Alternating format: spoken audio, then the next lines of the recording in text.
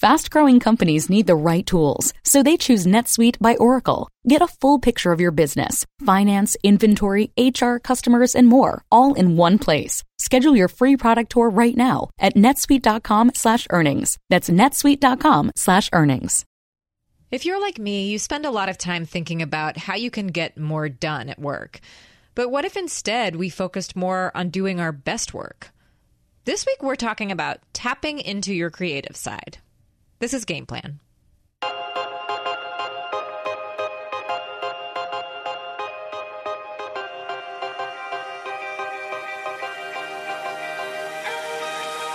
Hi, I'm Francesca Levy. And I'm Rebecca Greenfield.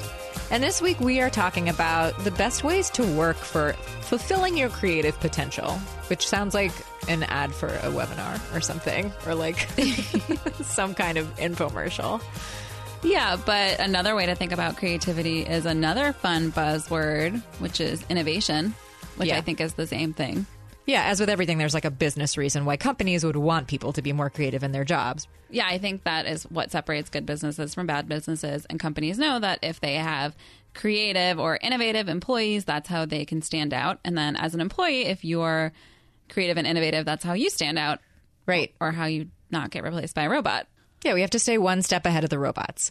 But how do we get to a place then where we can become more creative? And to be clear, we're not talking strictly about productivity hacks, although that might enter into it. And we have an episode about it. If you want to listen to it, That's check right. it out. But being creative doesn't always go hand in hand with being productive. So we should talk a little bit about what we mean by being creative before we get into the how. So I think being productive is getting anything done. Yeah. Getting tasks done. Yeah. Or like, you could say answering emails is a type of productivity, or like finishing your to-do list. Right. But creativity, I guess in my mind, is harder. I actually came across a sort of working definition of creativity that researchers use. There is a research journal about creativity. It's called the Creativity Research Journal. That's amazing. Yeah. And I actually found this really useful. So the kind of working definition of creativity is originality plus effectiveness. So originality, like you're coming at an idea or a problem in a way that other people haven't done it. You're doing something different. You have a fresh angle. But originality alone isn't enough, because you could be a crazy person spouting random nonsense, and that definitely makes you original, but it doesn't necessarily make you creative. So the effectiveness part is about creating value. I like that definition because it opens up creativity to mean so much more than just like making art. It can mean coming at any problem in a new way and being somewhat successful at it. We work in a world that's designed in many ways to kind of like make it harder to get to that place where we can access that creativity and those creative thoughts. So let's talk about some of the things that might inhibit creativity. One of them is multitasking. Multitasking used to be, I feel like there was a time when multitasking was all the rage. Multitasking was supposed to be a core competency people had. And then I think the research community kind of came around to the idea that no one can really do more than one thing at the same time. It's just not physically possible. And in fact, you cost yourself a lot of productivity and brain power by trying to switch between tasks all the time. It feels like multitasking as some sort of productivity, creativity hack was just an excuse for people to not do work, right? Well, I think it kind of came on in response to maybe like a new information age where everybody was like, oh, I can make more use out of my time. I can do all these things. I can check email, and I can have a meeting, and I can write a report, and everybody should be able to do that. There are all these, skills you're suddenly expected to have. For a while, multitasking seemed like one of them. But now, I can see how that's really bad for creativity, because you're just distracting yourself from different things all the time. Yeah, I think one thing most people agree helps with creativity is just kind of clearing the decks for thinking about things in a fresh way. So that's why it can be helpful to get through your to-do list, because, maybe you need to empty or quiet that part of your brain that's always telling you need to get stuff done. But multitasking seems like it goes against that, because you're just never really finishing anything. You're just constantly moving between things. And I think what goes hand in hand with multitasking being a huge hindrance to getting anything done is the thing that enables us to multitask, which is different types of technology. So like you're answering chats and checking your email and I don't know, you're in a Google Doc. It's like seems impossible to just concentrate on one thing when you have all these notifications coming at you all the time.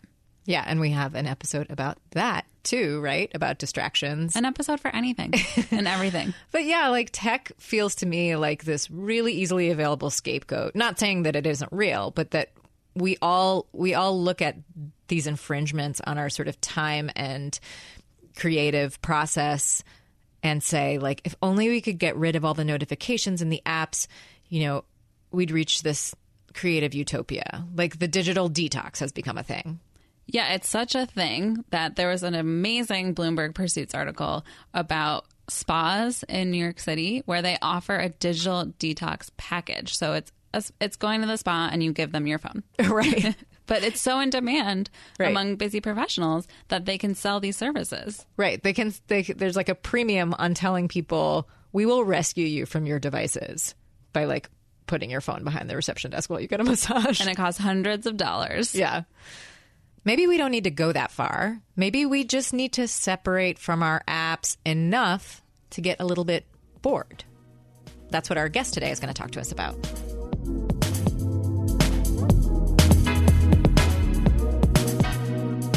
Manoush Zomorodi is the host of the podcast Note to Self and author of the recent book Bored and Brilliant. Years ago, when Manoush had her first child, he had a bad case of colic, which meant that she had to push him around in a stroller all of the time without making any noise because it was the only way he would sleep. And she describes these hours she spent walking as kind of excruciating, but she realized later that all that time that her mind was free to wander without any interference and she found herself actually getting bored, led to her having one of the most creative periods of her life. And that ended up turning into an experiment on her show, which became the book Bored and Brilliant. So what made you discover that being bored actually has a functional purpose? I mean, it was a completely mundane personal experience in the workplace, of course, which was it was a couple years ago, and the podcast was doing well, but, you know, I wanted to kill it, right? So I, type A person, sat down, was like, okay, just come up with some really big creative ideas. And I really felt like there was nothing going on upstairs. And it was different than writer's block, because I've had that before, where you just, you know, wait for the muse. This felt like there was sand in my brain. And so I started to think back, like, wait a minute, when was the last time I had good ideas?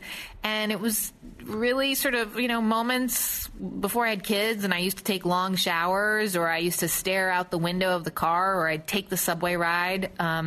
And now I realized all those little cracks in my day, all those moments when I used to space out and like think of weird ideas. Now, of course, I was looking at my phone. There was not a single moment that I didn't take, whether it was waiting in line for coffee or waiting for my kids at school or whatever, that I wasn't looking at my phone. And so it started to make me think like, well, what actually happens in our brains when we allow it to be bored? Or even more importantly, what happens if we never get bored? Is that, like, we're always told that only boring people get bored, but actually maybe it's not such a great thing to never experience boredom. Yeah, so what does happen in our minds when we get bored? Well, it's super cool, actually. And we are at this amazing moment in neuroscience where they're starting to understand what's going on when the mind begins to wander. And it turns out you ignite a network in your brain called the default mode. Some scientists refer to it actually as the imagination network.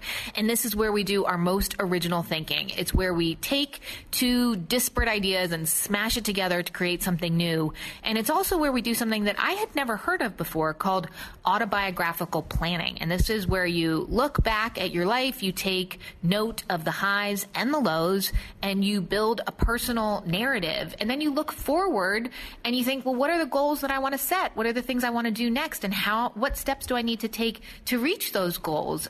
So it's super important work, but you can't tap that brain power if you're constantly tapping a screen. Yeah, it sounds so exciting and productive, which is like the opposite of what we think of as boredom. How do we get ourselves into a place where we can basically allow our minds to wander without any real goal, especially if we have a goal, and that's to become more creative and to inspire that kind of thinking? Totally. So, I mean, I think, like, to be clear, when the mind wanders, it can go to bad places. There is dysphoric mind wandering. That's where you ruminate. Like tomorrow when I'll be like, oh, I should have told, said on that podcast, like I should have explained that story or whatever. And you can't stop being like, I should have said that, or you ruminate on something that you should have done. There's also distracted mind wandering, where you never sort of settle into something. You just bounce around. But there's also positive, constructive mind wandering, which is the kind that we're talking about right here.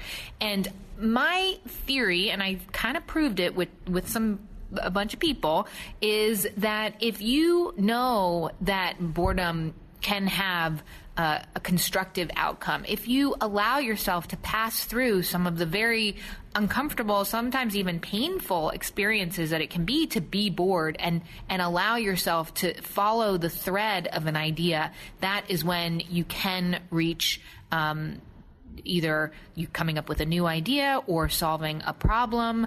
I think it's being more comfortable with the idea of being bored. And it's kind of funny to even say that, because I think, a decade ago, before we had a smartphone, no one would have actually had to say, let's name it. Let's talk about boredom. Let's make time for boredom. Let's celebrate boredom. But I think we're finding that with a lot of human things that we took for granted before a lot of the technology, we have to do those things. Eye contact, for example, conversation, patience. We're starting to see more and more things that were just sort of normal human states that have to be reclaimed because our gadgets simply don't prioritize them. Yeah, you've brought up technology a couple of times and how that's filled the cracks in your day when you might have had the time for this thinking. So how do you break away from your phone, basically, to get to this boredom time? So what the book Boredom Brilliant is based on is a week of challenges that I did with 20,000 of my listeners a couple years ago, where every day they listened to a short little podcast that explained some of the neuroscience, some of the design of the technology. And then we gave them a little newsletter that suggested a little sort of behavior tweak to try, and then report back, because ironically we partnered with apps. So we had people reporting how many minutes a day they were spending on their phone, how many pickups they were on their phone. And we also got thousands of stories from people. And so what we did was just little changes that we're asking people to make so that they become more purposeful about how they use their technology and more comfortable with the concept of getting bored. So, for example, one of the challenges is called Delete That App. And the idea is just take the app that's driving you bonkers bananas. I want you to both think of it right now. Okay? Yeah. Everybody listening, just think of the app. You know the one. Just take it off your phone just for the day. We're not saying like quit. We're not saying like never put it back on. Just for one day. See what it's like not to have Twitter calling out to you to be refreshed. Or, every time you have a thought, you're like, oh, that would be an amazing tweet. Maybe not tweeting it, maybe not sharing it, because maybe it's not good enough. And if you sat on it for a little while, you'd realize that. So it was really interesting to see how people reacted to that. Should I ask you guys, what would be your app? I think I shamed Francesca into doing this. Yeah, you did. She made me delete Twitter. And it was Twitter. Okay. It was Twitter. And I was having a real Twitter problem. Particularly after the election, I was just like super absorbed in news, and it wasn't productive or constructive for me at all. And everything got better when I did that. But Manoush, I downloaded it again. It's back. I don't know. Like, did I undo? I think that's okay. No. Like, what this is not about is judging or shaming. Like, there were some people, and I think like this is part of the self-knowledge element, right? Like, there are some people who cannot handle Twitter. And I did have listeners who were like, it's off my phone and it's staying off my phone because I don't like how I am around it. But there were other people who were like, that was really interesting to see what that was like. Now I'm more aware and I'm okay with it, And then there were other people who were like, I've decided for one day a month I'm going to take Twitter off my phone just because I liked how it felt, but I don't want it all the time. I mean, it's kind of like drinking, right? Like there are some people who are like, you know what? I just don't drink. It doesn't agree with me. And there are other people who like to have a glass of wine every night and they're fine with that. Like, it's like, I don't think the answer is on or off. Like, it's not a binary with technology. It's about figuring out where you land on the sort of spectrum. It's about self-regulation. It's about making sure that Twitter and all those other awesome things, because they are awesome, but let's make sure that they're helping us and improving our lives as opposed to becoming our taskmasters, which a lot of times they have become. I mean, look at the president, right? Yeah. So I think about some of the challenges in your book and how they should be really simple, like deleting an app. But actually they feel really hard. Like one of them you have is basically to keep your device out of reach as long as you're in motion. So you shouldn't have your phone really available if you're traveling or walking. And I read that. It sounds really simple, and it made me kind of like physically ill, thinking like, how would I walk around without my phone? So sometimes my phone is in my hand when I'm walking from place to place, but it's at least in my pocket. Oh, me too. And so I just wonder, like, how did you come up against a lot of resistance when you suggested these things? How did you talk people through it? Like, how do you get people to make that leap when our devices are kind of designed to keep us addicted to them? So it's funny that you mentioned that it sounds really easy. That is the one challenge that always wins over the skeptics, the people who are like, what are you even talking about? This is so not a problem. I just put my phone away.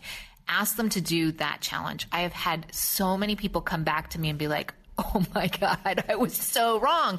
In part because we realized that it's become a reflex. I had one guy say to me, God, it was just like when I was a smoker. Like he associated, he'd get off the subway, he'd light a cigarette. Now what do? We get off the subway, we check our email. It's become a linked habit to so many things in our day, to the point where we don't even know that we're doing it. And we're not even really looking for anything in particular.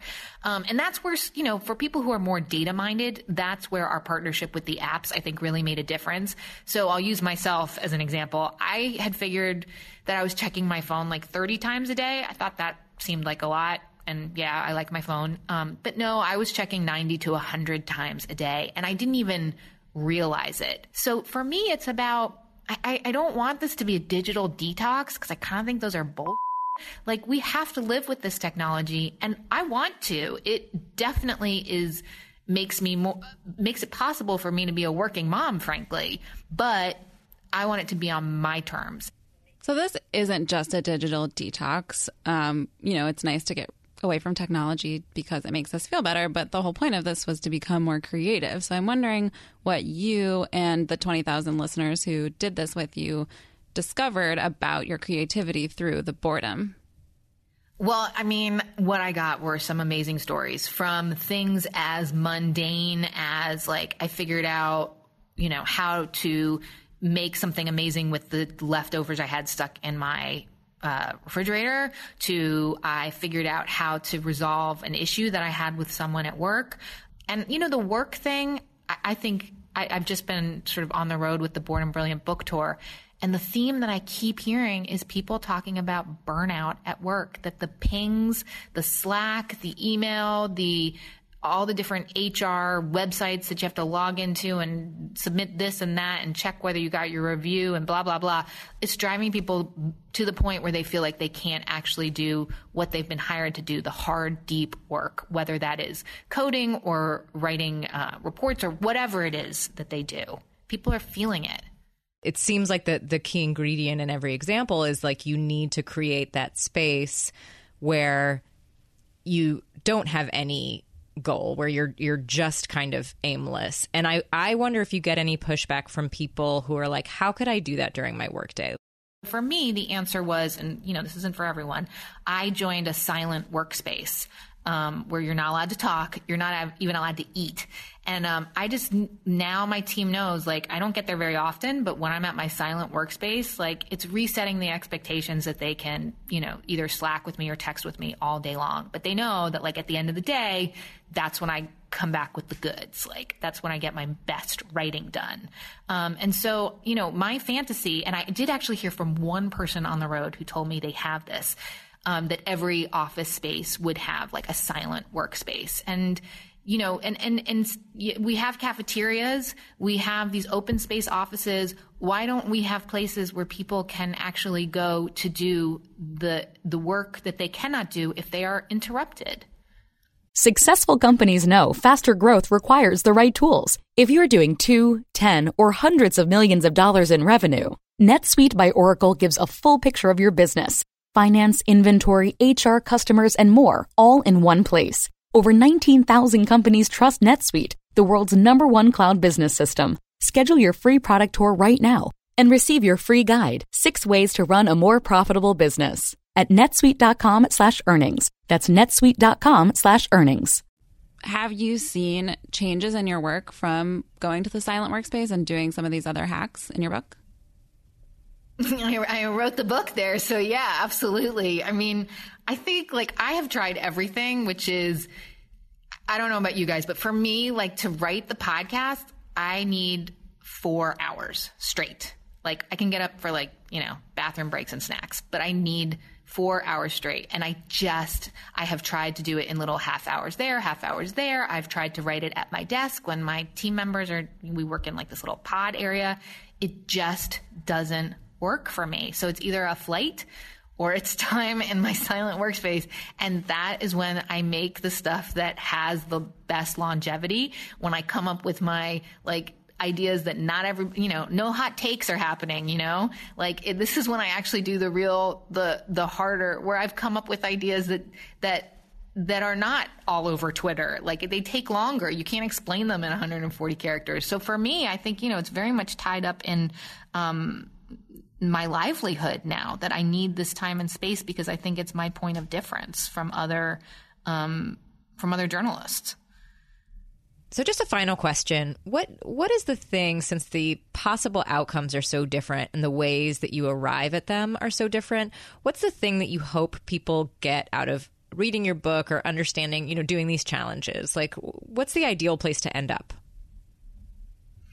To me, it's about redeveloping that capacity for patience, and patience for yourself, patience to know that you might have a thought and then it takes a while and it might turn into like something super mediocre, but maybe you just need to hang in there and go for a very long, maybe even boring walk, and you might actually get to something outstanding. I think we've become so used to getting a response quickly, getting our lunch quickly, like everything quick. But actually, the one thing our phones and our gadgets cannot give us is more time. And we need to redevelop this capacity to be patient with ourselves and let ourselves become better thinkers. It's that simple and that hard. Well, thank you so much for talking to us, Manoush. This is really fascinating. Oh, you guys, thanks for trying to delete that app. I love that you gave it a go. Manoush's approach to disconnecting is about moderation, which I really love, because I feel like a lot of the digital detox literature really pushes people to be extreme. Like there was this guy, Paul Miller, who a few years ago, he took a whole year off from the internet. And he wrote a weekly column about it, which I guess he didn't use the internet for. Someone else published it on the internet for him. And his company still paid him. And then a year later, he wrote about his experience. And it was pretty interesting because in the first few months, things went really well. He lost a lot of weight, which was interesting. But he also was really creative. He said his editor told him he was writing too much. So clearly, like, the boredom thing worked for him, right? But then he said after a while, it was really socially isolating. He describes basically a depression that he went into after this digital detox for a whole year. And I think, again, we discount the importance of socializing and communication as part of the creative process. Like there's this whole, you need to clear your mind and be alone and not have any distractions. But I think also being social and communicating is the other half of it. And so that's why I kind of like Manoush's more moderate approach. Like she still checked her email. Yeah, she talked about her silent workspace that she goes to. And I really like that she she kind of found what works for her, which was a partial disconnection. At least like it's helpful for her when she's doing a certain kind of task to not have anybody talking around her. But she doesn't need to completely deprive herself of any access to internet. And, you know, she probably allows herself to check email now and then. And I think you're absolutely right. Like, we wouldn't have these technologies if they didn't help us in some way. So to just assume that all we need is freedom from them and then, you know, we'll have this creative rebirth, I think it's too simplistic. And we should let ourselves off the hook a little bit for liking using the apps we use and, you know, the internet. That said, I've been trying to do some of her disconnecting techniques since we talked to her. And so on the subway, I've been trying really hard not to reach for my phone, which is really difficult. Incredibly. And trying to see where my mind wanders. But it definitely isn't wandering to creative things all the time. Mostly it's like, oh, what should I be looking at on my phone? Or I don't even know. Or people also think you're looking at them weird. Like they're not used to seeing your eyes. It's true. We are in a culture now where like you're the weird one if you're not looking at your phone. It's a fun challenge, though. I'm going to keep doing it. Yeah, so I was kind of forced into this boredom place very recently. I took my son to the doctor and we ended up having a 2.5 hour wait in the waiting room because they were like crazy backed up. And I couldn't take out my phone or entertain myself with even like the things I had in my bag, like a newspaper and a magazine, because that would just distract my son and then we'd get in a fight over the phone. And so really I had to focus on keeping him from driving everyone else in the waiting room crazy, while I myself couldn't actually zone out and entertain myself. So we did things like walking around the waiting room and reading every piece of like material in the doctor's waiting room about their practice and like CPR. And I would just like read to him off the posters like they were really interesting. Or like he would crawl under chairs and crack people up and then I would have to go chase after him. And it was an experience that I would have just found purely infuriating on another occasion. But because we'd had this conversation with Manoush, I was like, oh my God, I'm getting the gift of this boredom time. Like I'm becoming so creative with how I'm using this time. And it really did feel like it opened up a space in my mind to kind of take in what was going on around me. Now, I didn't necessarily go home and write a novel after that, but it made me realize that you get these times in your life and you can reframe them as positive if you look at like, okay, I'm giving my brain a rest. I'm not able to look at my phone right now. I have to make the best of this super boring situation. Yeah, it's just kind of nice to experience the world in a different way. Yeah. I just awed myself. Well, let's do some half-baked takes. Half-baked takes. If you'd like to give us your half-baked take, you can call and leave a voicemail at 212-617-0166. In fact, you can call that hotline and leave us a message about anything you like this caller who had something to say about our recent episode on how the stable job is basically dead. Hi there. I just listened to the story about the changing American workers, the gig economy, and I wonder if the state of workers being well paid and well compensated in this paternalistic company structure didn't contribute to the demise of said existence. These companies, I live in California, and some of the pensions are extraordinary. You hear stories, anecdotal, of course, for firefighters who on the last 3 years of their employment, they load up their shifts so that they can get this maximum pay for the rest of their lives. And then people are living so much longer. Did they think about that at the end of the war? How much longer people would be living and to be able to pay something out forever? Anyway, my whole statement about life is it's just not that simple. So I think your author made some very good points about why this came about, but it's just not that simple. There are larger forces at work. I enjoyed your show. It's the first time I listened to it. Thanks very much. And I'm Chris from Auburn, California. Bye-bye. Becca, what is your half-baked take this week? So my half-baked take is about how I have a pretty high bar for when I will engage with a post on Facebook. Okay, let's hear more. Well, people post things on Facebook and they beckon you to respond. And often, I get that feeling, get that itch, but I will only respond. I don't know what the bar is, but there are just so many notifications if you do respond. Because if you respond, then you get notifications anytime anyone else responds, anytime anyone else engages with the posts.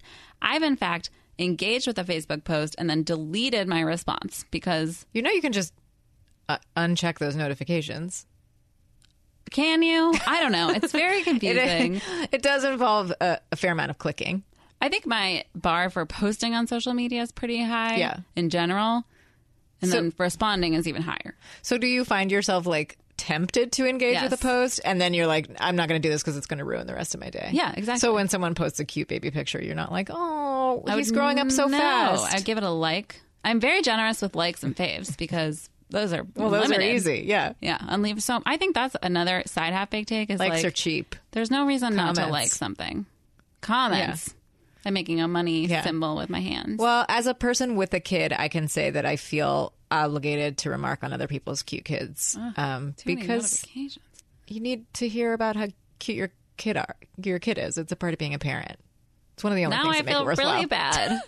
Yeah. Tell people their kids are cute and then disable the notifications. There are 3 half-baked takes in this take. Yeah. Anyway, it's heavy. Francesca, what's your half-baked take? We've done various half-baked takes about coffee before, but mine is about finding a coffee shop where the barista will at least look at you with a smile of acknowledgement. So, like, I go into the same coffee shop every morning and I get a coffee, and they happen to know my order, which is lovely, and it makes me feel very special. But I've, like, started going to coffee shops and stopped going there because after a year of going there and ordering the exact same thing every morning, they didn't even give me that look of recognition. Like, I'm not asking for you to memorize my order. It's nice. Certainly, you don't have to know my name, but just exchange a look with me that shows that this is not the first time you've ever seen me in your life. Like, we're all living in this world together. Make it a little easier. So the half-baked take is like, you don't need to know my order, but smile, please. Or give me a look of recognition. Yeah. Not do smile. that. Do a nod. Not telling people to smile. Yeah. We would never do that. That is not us. No. Game plan does not tell people to smile. I recently, it was just so satisfying, had the barista at the coffee shop knew the order. And that has never happened to me in my life. Feels so good, doesn't it? It really did. Yeah. My place that I go to, because it's a transitional time of year, they know that I'm switching between hot and iced versions of my order. Oh, yeah. So they just say hot or iced. They know it's a soy latte. So great. Don't put that in. This has been Half-Baked Takes. Half-Baked Takes. Thank you for listening to Game Plan. You can find me on Twitter at Francesca Today. And you can find me on Twitter at RZ Greenfield. As always, you can call into our hotline at 212-617-0166. Leave us a message. Tell us about your half-baked takes or any other opinions you have. We might play it on the show. Subscribe to our newsletter if you want to hear from us throughout the week and get cool extras. You can do that just by going to Bloomberg.com/newsletters and checking Game Plan.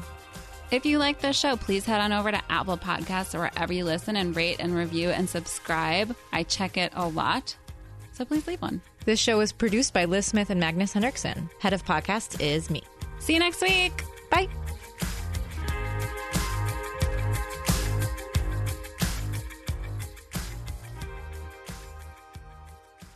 If you're like me, you spend a lot of time thinking about how you can get more done at work. But what if instead of doing more work, we did less work and just relaxed? This is Game Plan. No, sorry, I went off script.